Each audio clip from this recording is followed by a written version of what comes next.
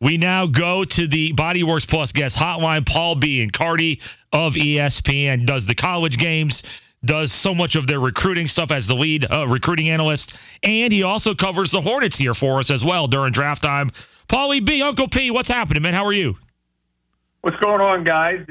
Tell us your dunk stories. You guys have dunk stories? You know what? I never got close enough to the rim to get dunked on or to dunk the basketball. Does little Tykes goals count? Yeah, I never got dunked on because I knew my role, Paul. I knew, all right, I'm not getting near that basket. Okay, well, that's the end of those stories. Yeah, that's it. We're not going to embarrass ourselves here. It's about embarrassing those that can't defend themselves. Probably should have made something up. Yeah. When you look at Duke right now, and you just covered Jared McCain at the high school level not long ago, are you surprised that it appears that he's already becoming maybe Duke's best player right now as we approach March? Not at all, guys. Not at all. Because when you follow him from high school, which we did very closely, I mean, he became a top 10 player in the class over the course of time.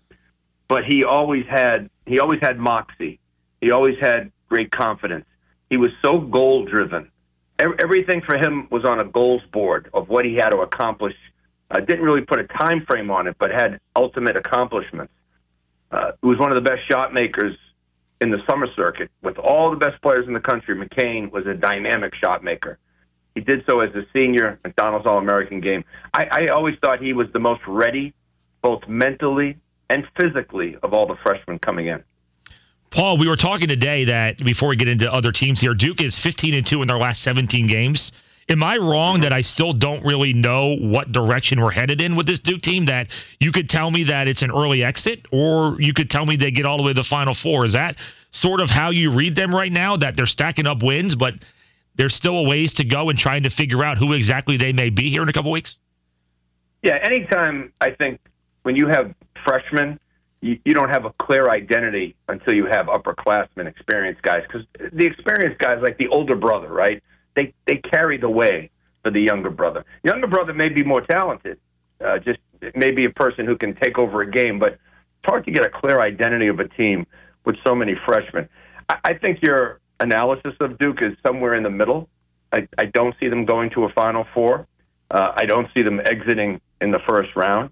I remember when we talked earlier in the season, I thought they were a top 20 team. And then I think everybody got upset. Oh, they're not top 10. No, they're not top 10. In my opinion, back then, they were top 20-ish. And that's where they are. And I think that's where they'll land. And I think that's a tremendous spot. And you got to look at the team for who they are this year. Talented freshmen with a star, a college star in the front court with Filipowski. And Mitchell's given them some really good minutes as of late. This is a very good team. I think they could, finish somewhere like Sweet 16. Paul, the Tar Heels the other day pick up a big win over Virginia Tech from the sense of just getting themselves back in the win column, a little bit of confidence underneath themselves. One of the guys that shined again on the boards in that game was Harrison Ingram, 17 rebounds. And this is something that we've seen from him throughout the year. But just looking at the player overall, what do you remember, him coming out of high school as compared to where he is now? Because he's been such a huge piece for Carolina on the court this season. He's been the ultimate glue guy for them. And that's not just a phrase. He keeps things together. He impacts the game in different ways. If you watch his game and his impact, he scores the ball, and he can score. He can get you 15 or 20. Excellent passer.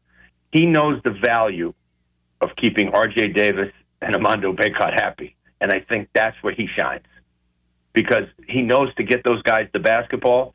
He knows that those guys need to get the most shots, and maybe he's that third wheel. He can defend. He's got good size. He brings experience, and he's about team. He's not just about, I'm coming to North Carolina this year and getting my numbers. That's not who Harrison Ingram is. He came to my basketball camp when he was a sophomore, so I had a chance to really get to know him over the course of 2 or 3 years. And he's a team player, and he's a great piece for North Carolina this year. I love their experience. But the question for me with Carolina is, are they getting complacent at times? Because when they get complacent, I think it shows. Not just in the results, but sometimes in the way they play defensively. We're talking to Paul Biancardi, ESPN, on the Bodyworks Plus guest hotline, all things ACC and some Hornets here momentarily.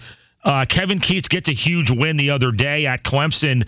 When you look at the NC State program right now, it's kind of been stuck a little bit in the same area here and there. What needs to happen, do you think, for Kevin Keatts at NC State for that program to become a more consistent threat within the conference?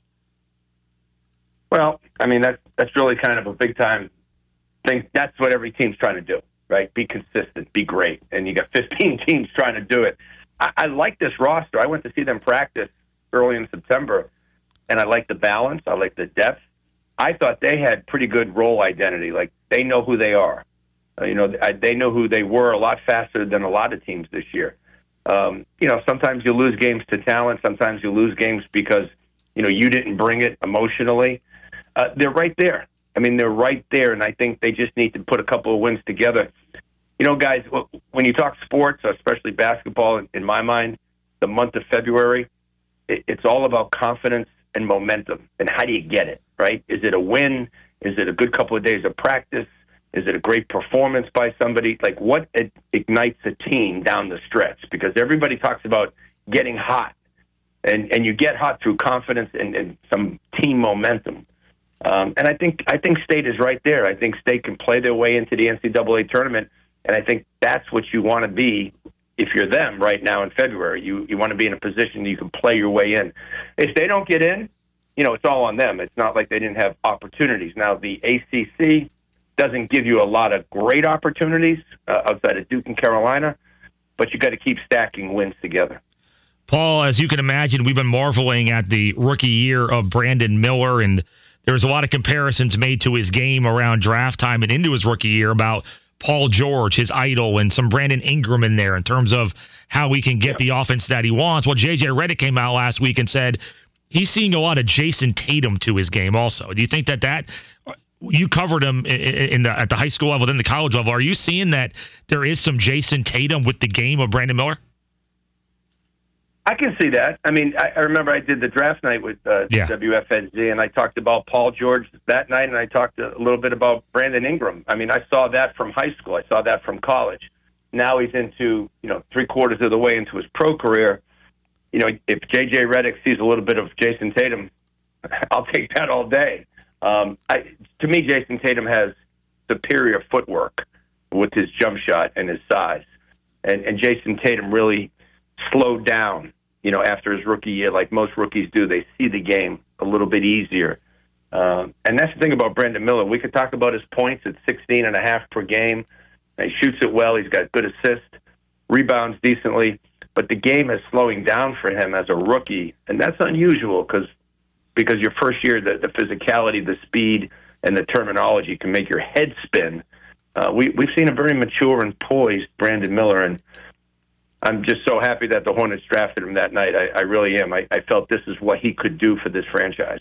Paul, you're the best. We love it when you're on here. We love hearing with KB every week on the Kyle Bailey Show here on WFNZ. Where are you at this week? What are you covering? What games do you have? High school, college? What's the Paulie B schedule looking like? Well, Paulie B just came back from Columbus, Ohio. I sent you that text message. And this week I have Big South, Thursday night at Gardner-Webb, ESPNU. All right, very good. Yeah, I got a picture flounder of Scooney Penn and Michael Redd yesterday. Paulie B sent me photos of his guys of the past yesterday. Oh, there you go. What an iconic game to go to, by the way, too. They pulled the upset against Purdue. How about that? Yeah. It was. They were celebrating our 1999 Final Four team. And it's amazing because that was the best they played all year. So some folks thought maybe it was the 99 team that brought them some luck. But what a game by Ohio State. The defense they played on Zach Edey the whole game long. The crowd was amazing at the Schottenstein Center. So for me, it was a double win, double celebration. Absolutely. All right, Paul, thanks. We'll listen to you with KB later this week and certainly following you on social media and whatever you're at. Thank you, Paul. All right, guys. Thank you. Wake up weekday mornings with Mac and Bone, only on Sports Radio 92.7 FM WFNZ. The official home of the Charlotte Sports Fan.